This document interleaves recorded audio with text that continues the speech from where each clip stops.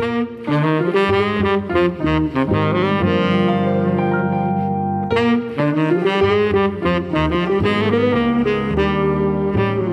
and welcome to the Creative Writers Toolbelt, the podcast that gives you advice and insights for your writing. I'm Andy Chamberlain, I'm a writer and creative writing coach, and in each episode we'll be exploring an aspect of the craft together. You can find out more at my website, andrewjchamberlain.com, where you can also find out about the Creative Writers Toolbelt Handbook, which takes all the best advice and insights from the early episodes of the podcast and distills them into one volume.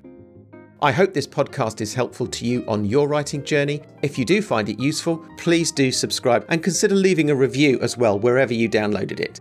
So thank you for joining me, and here's this episode.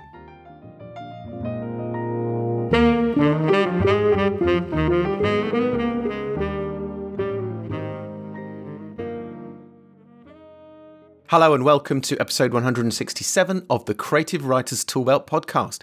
My guest for this episode is the writer, journalist and blogger Bryan Collins. Bryan has written for Forbes, the Huffington Post and Fast Company. He's published 16 books on creativity, non-fiction and being a productive writer. Bryan loves stories and is especially interested in how the power of story can be applied to non-fiction work. In this episode, we talk about how telling a story is much more powerful than just talking about features when you want to persuade somebody to buy a product or indeed a concept. We also talk about how you can build your authority as a writer and the power of owning your own work and your own space online. We also have a discussion about some of the tools that we writers can use to improve our productivity and help us present our work to the world. Bryan and I had a good chat that helped me to think about how and where I can use stories in my work and what tools and services are out there to help me do this. I hope you find it useful to listen to our conversation. Here it is. Okay, Bryan, welcome to the Creative Writers Toolbelt. It's great to have you as our guest today. Thanks for having me on, Andy. It's great to be here. Perhaps we could start by you spending a moment just telling us a little bit about your background, some of the things you've done in life and how you've got to where what you're doing now. Sure. So I spent my 20s trying to build a career as a journalist. Didn't really work out because I spent more time in college going out and getting drunk and not learning how to get a writing job. So I drifted in and out of some low-paid freelance writing gigs, and I eventually gave up on journalism because I had kids and it just got too hard to pay the bills. But I still wanted to do something creative, so I took a series of creative writing classes, and I experimented with writing literary Irish fiction to write the big, great Irish novel. That didn't work either, but I discovered that there are other ways for writers to make a living, and that led me towards blogging and publishing content online. And I gradually found a job on a content marketing team, and at the same time I set up my own website, which is a site for writers, and I started publishing articles on that site. And then over the years, what started out as a kind of a creative side project turned into a business. Along the way I experimented with courses and books as well. So that's kind of a 120-second overview. That's perfect. And I want to get into this now by us tackling the myth, and I will call it a myth, that non-fiction writing can't be about stories, that there's no story content at all in non-fiction writing. Now, I don't believe that, and I don't think you believe that. But I wonder if you could tell us from your perspective about how people who are listening to this who write non-fiction can use the techniques and craft of story writing in their work.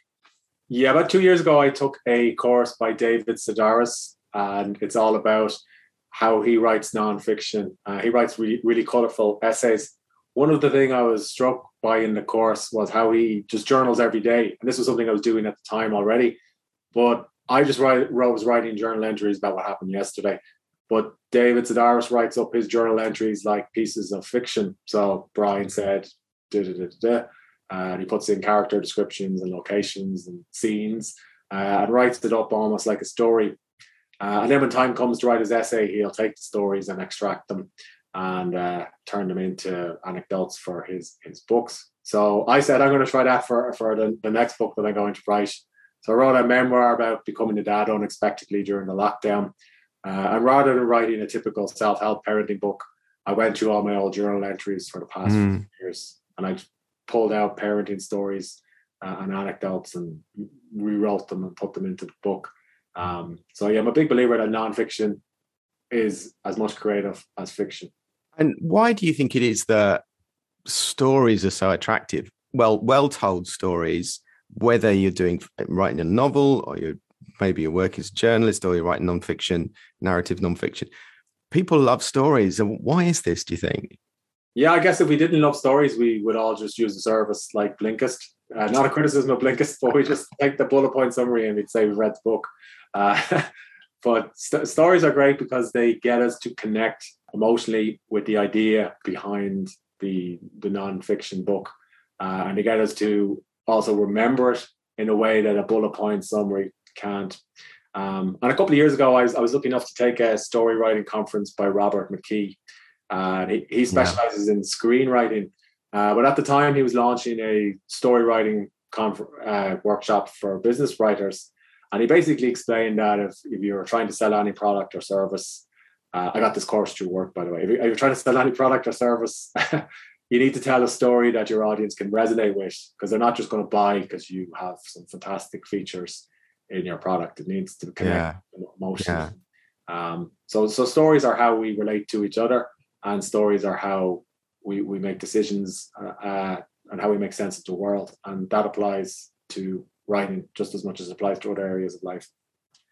So in the broadest sense of the word sell, stories sell, as in they capture interest and they enthrall us and they absorb us. I mean, are there one or two tips that you can give to writers who are thinking, yeah, I'd love to incorporate some story into my work, but I really don't know how I could do it? I know you've touched on this a little bit, maybe with your journal thing, but is there some other stuff you can share with us around that?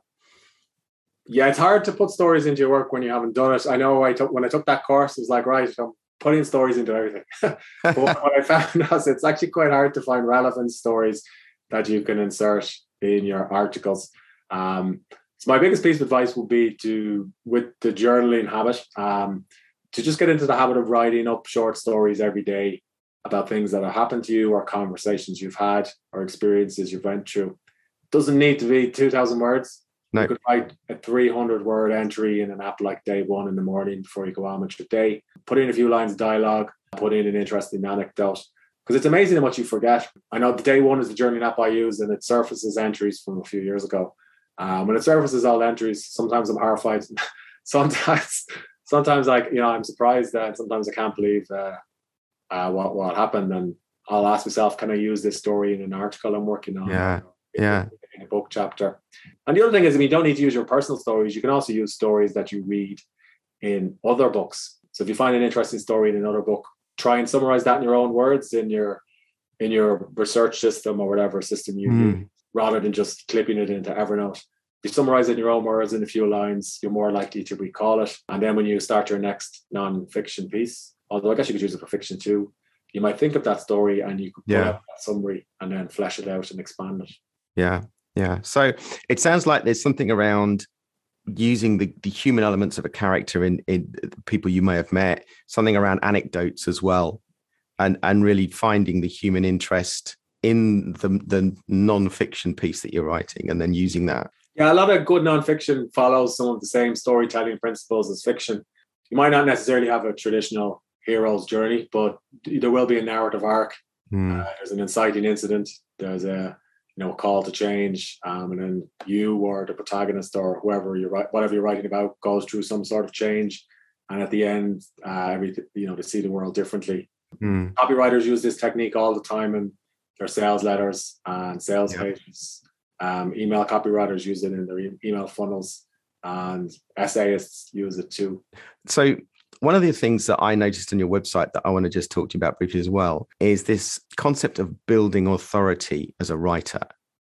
So can you tell us a little bit about that? How might we build our authority as writers as our careers develop? Yeah, it's a good question. So when I was working as a journalist during the time of the recession or the crash in 2008, 2009, because I was freelance journalists were the first to be asked to leave because there's no contracts.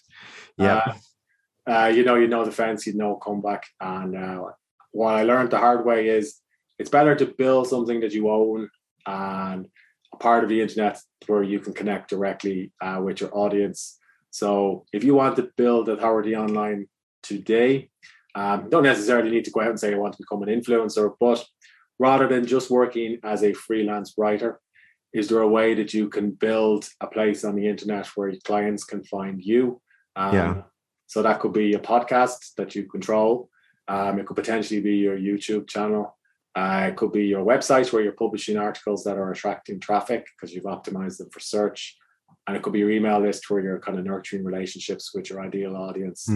I was talking to somebody who's a well-known Medium writer recently, and he was saying that he used to rely on Medium to distribute his articles, but now he prefers to send his people to his website and emails the articles published on his own site instead, because what he found was people were getting distracted and clicking on other things on Medium, whereas when he owned that relationship through email, he was able to, I suppose, earn more and spend more time building his own business rather than Mediums.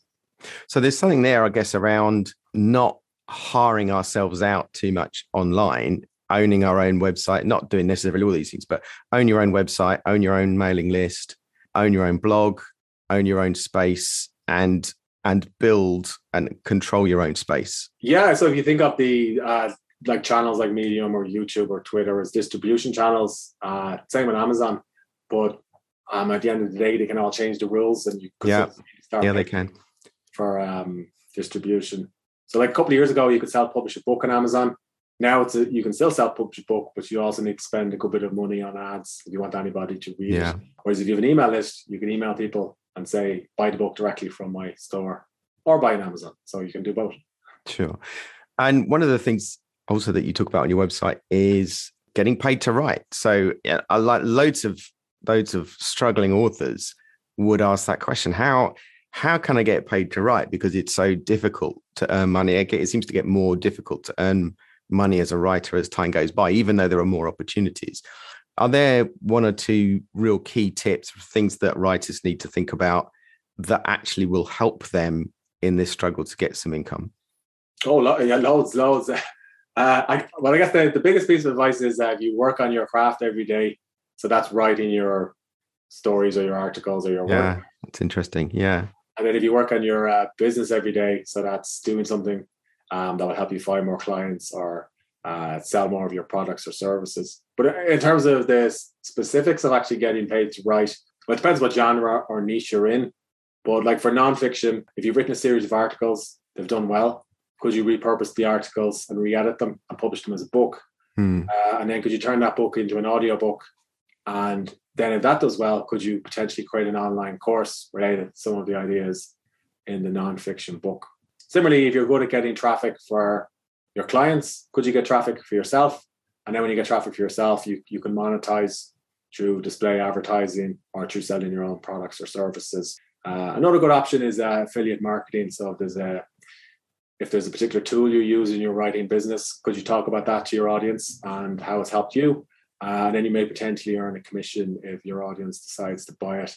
And the great thing about those strategies is they may seem peripheral to writing, but when I started earning, money from some of those activities, I was able to invest in hiring a better editor, hiring a better book cover designer. Yes. Posting. So it can help you improve the quality of whatever it is you're working on as well. Yeah. So it does seem like, to come back to something you said earlier, actually anyone can publish a book now online. And it won't, and in a way it costs nothing, but actually to publish something well, produce it well, good content, good cover, good everything, that does take some investment, doesn't it? Yeah, I'd say ballpark minimum $1,000 if you factor in an editor, proofreader, and a friendly book cover designer. You can spend quite a bit more. You can spend thousands of dollars. Yeah, you can. Yeah. So how much return are you going to make on the book? I guess it comes down to.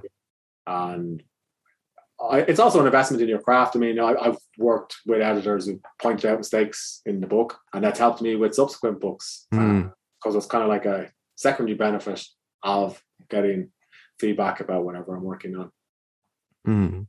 I just want to pick up very briefly with you about editing there, because it's one of those things where when you come to it to start with, you think, oh, I'll get an editor. And then when you look into it, you find that there's not one, but 2, 3, 4, 5 types of editing. There's loads of types of editing. And if you've got your £1,000 budget, the $1,000 budget that you just talked about, where should we commit that money in terms of editing, do you think? Well, first thing is, if you don't have the money, wait until you do before you press publish. When I self-published my first book years ago, I thought because I'd been a journalist, I could edit it myself, and that was a mistake. I got emails from readers saying, Bryan, there's a typo on page 5. And it took me a while to fix all the mistakes. And eventually I hired an editor, but it was just a bit stressful. Yeah. So these days, if you're on a budget, there's a couple of editors you can work with. So there's a developmental editor, and they'll look at your manuscripts or the table of contents as a whole. And they're kind of like an architect, and they'll, tell you that, you need this type of story in Act 3. Act 1 is too long. The key idea isn't clear in Act 2, but they're not going to go in and fix the typos on page 5 or rewrite your sentences, but they'll give you feedback on the overall structure of your book. That's really helpful. You can potentially do that yourself, depending on how many books you've written. So once you've worked with the developmental editor, or you have a second or third draft that you're reasonably happy with, then you need a copy editor, potentially, depending on your writing skills and or a line editor. And what they will do is go in and read the individual chapters and rewrite them. So change passive voice to active voice, tell you if sentences are too long, tell you if you've inconsistent subheads, the actual mechanics of polishing your manuscript. And just to confuse things, a developmental editor will sometimes do line editing. So that's something to bear in mind before you commission them. So a developmental editor and a line editor, that will probably be the bulk of your self-publishing budget. Once you've done that, then the next step is to get a proofreader. And you may be thinking, well, why do I need a proofreader? I've just hired an editor. But unfortunately, when you get your manuscript back, you're going to make changes, and chances are you've introduced a few typos. And also, chances are, because they were a line editor, they will have introduced some mistakes. So you still need somebody who's never looked at your book draft to go back and approach it with fresh eyes and fix the typos. So that'll take you up to about $800. I'm assuming it's a 50,000 word manuscript here. So these are back of the mats or back of the figures.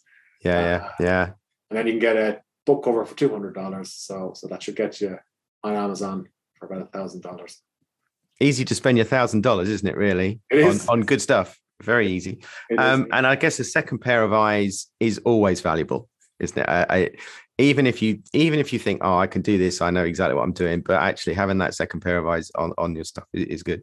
I just wanted to pick up on something you said around if you wrote a series of articles which were well received, you might be able to turn them into a book. That made me think, well, actually, there's a thing around owning your own IP, your own intellectual property in that, and being able to then work with your own material. I wonder if you want to sort of say something around that and the importance of that. Yeah, well, I guess it depends on the types of articles you've written. So I guess if you've ghostwritten for another client, you're probably not going to be able to turn those articles into a book. But if you've written them on Medium or your website, or you've got a guest posted on other people's websites and you've got some engagement, you can take the ideas from the articles and expand on individual ideas as chapters. So it's not that you're copying the article and calling it. No. It's more that you're using the best articles as kind of an outline for a bigger book. And it's interesting you bring up intellectual copyright. So I'm not an expert in it, but I've been ripped off a few times. Really? Yeah, I found my books available for free on file sharing websites, and some of my articles from the site have been plagiarized by other content creators, or so-called content creators. Content stealers. Yeah, content stealers, yeah. So it's a bit stressful, but I kind of took it as a bit flattering that somebody would steal content and try and pass it off as their own. I still issued, a DMCA takedown request, so it will be taken offline. But I've assumed that, at some point somebody will rip off some of your work and pass it off as their own, but at least your work is getting out into the world. Yeah.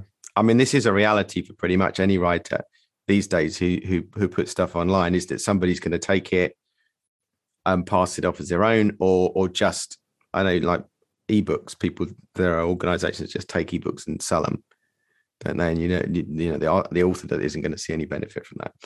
One of the things that was mentioned in the notes that I got when I was going to talk to you. I don't even know I'm going to pronounce this correctly. It was talking about the Zettelkasten method.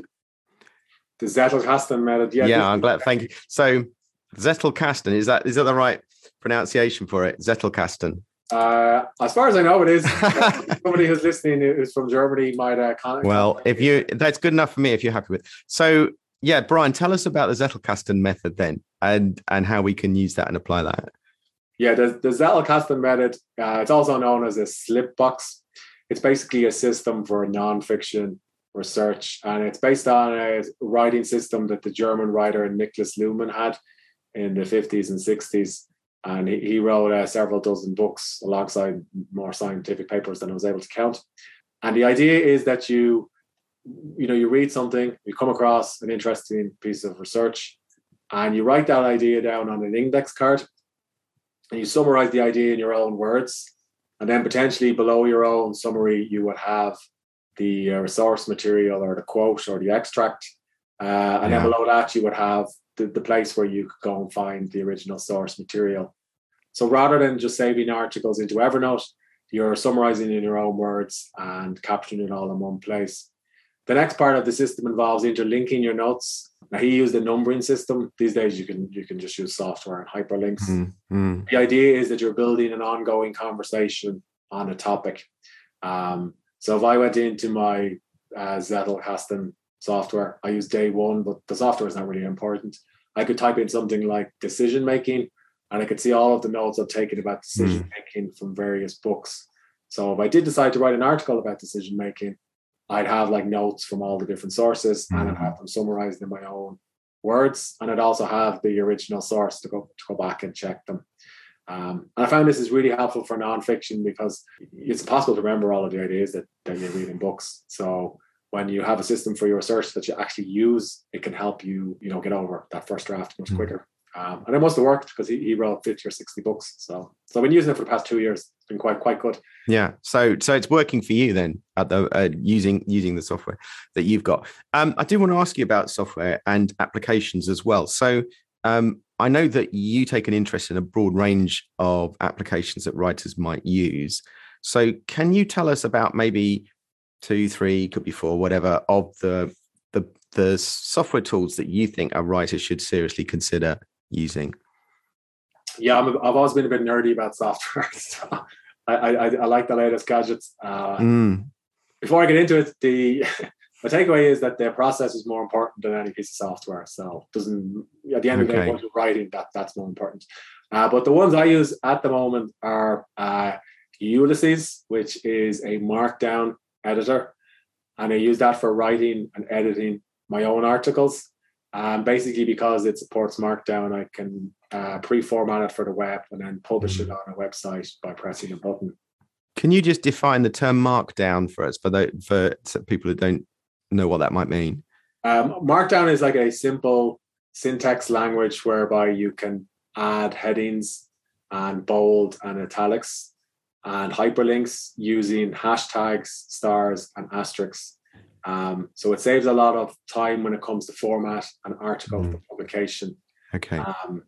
And Markdown also removes any of the issues you might have where you're playing around with fonts or line spacing in a traditional writing app like Word. It's the kind of thing that it's worth going to the official Markdown website to look at their syntax to see how it works in practice. But if you write for the web, Markdown is worth learning. It only takes a few minutes and it'll change how you write. So I use Ulysses for writing articles and for managing all my own articles. I did use IA Writer, but I like Ulysses because it has a document library attached to it. So it combines all of the text files on my computer into one place, and I can interact with them and publish them on any website. So that's quite a good writing app. For books, I've used Scrivener for several books.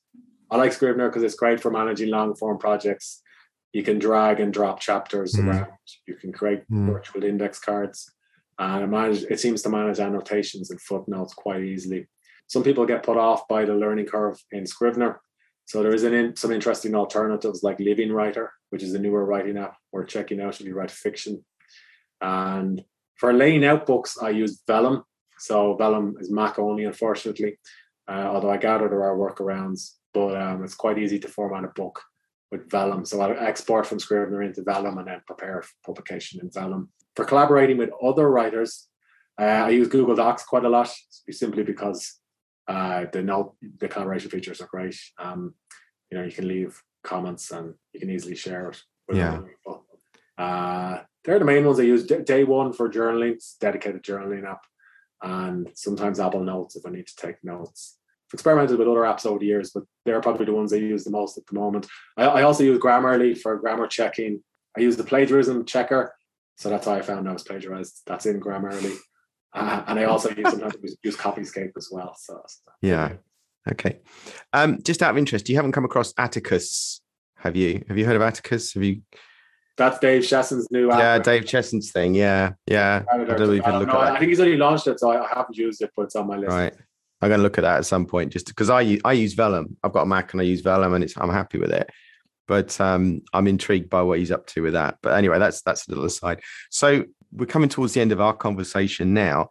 But I wondered if you could just tell us if people have listened to all of this, they're a little bit intrigued by some of the things we've talked about, recommendations you've made, or advice you've given. How would people find out more about you and about the kind of services and things that you offer? Sure. So my site is called Become a Writer Today, and I give advice about the craft of writing. And I also have a podcast under the same name, Become a Writer Today. So if you go to iTunes, you should find that. If you visit the site, I'll give you a free book of writing prompts. And I'm also on Twitter at Bryan, Bryan J. Collins. Okay. And that's becomeawritertoday.com. I think that website, isn't it? Okay, great. Is there anything else you want to share with us, Bryan, before we finish at all? Parting thought at all? Doesn't have to be. Can if you want. I guess if somebody's thinking of writing a book, start today. If you write 300 words a day, you can produce a couple of thousand in a week, and that can turn into several thousand over the course of a few months. And that's often enough to call yourself an author. So little enough and be consistent is the way to get the thing done. That's the mantra I've used over the years. All right.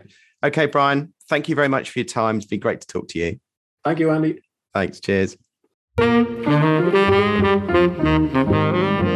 Thank you for listening to the Creative Writers Toolbelt podcast. You can find out more about the podcast at my website, andrewjchamberlain.com, where you can also find details of the Creative Writers Toolbelt Handbook, which takes all the best advice and insights from the early episodes of the podcast and distill them into one volume. I hope this episode has been useful to you on your writing journey. If it has, please do subscribe to the podcast and consider leaving a review as well wherever you downloaded it. Thank you for listening to this episode, and goodbye.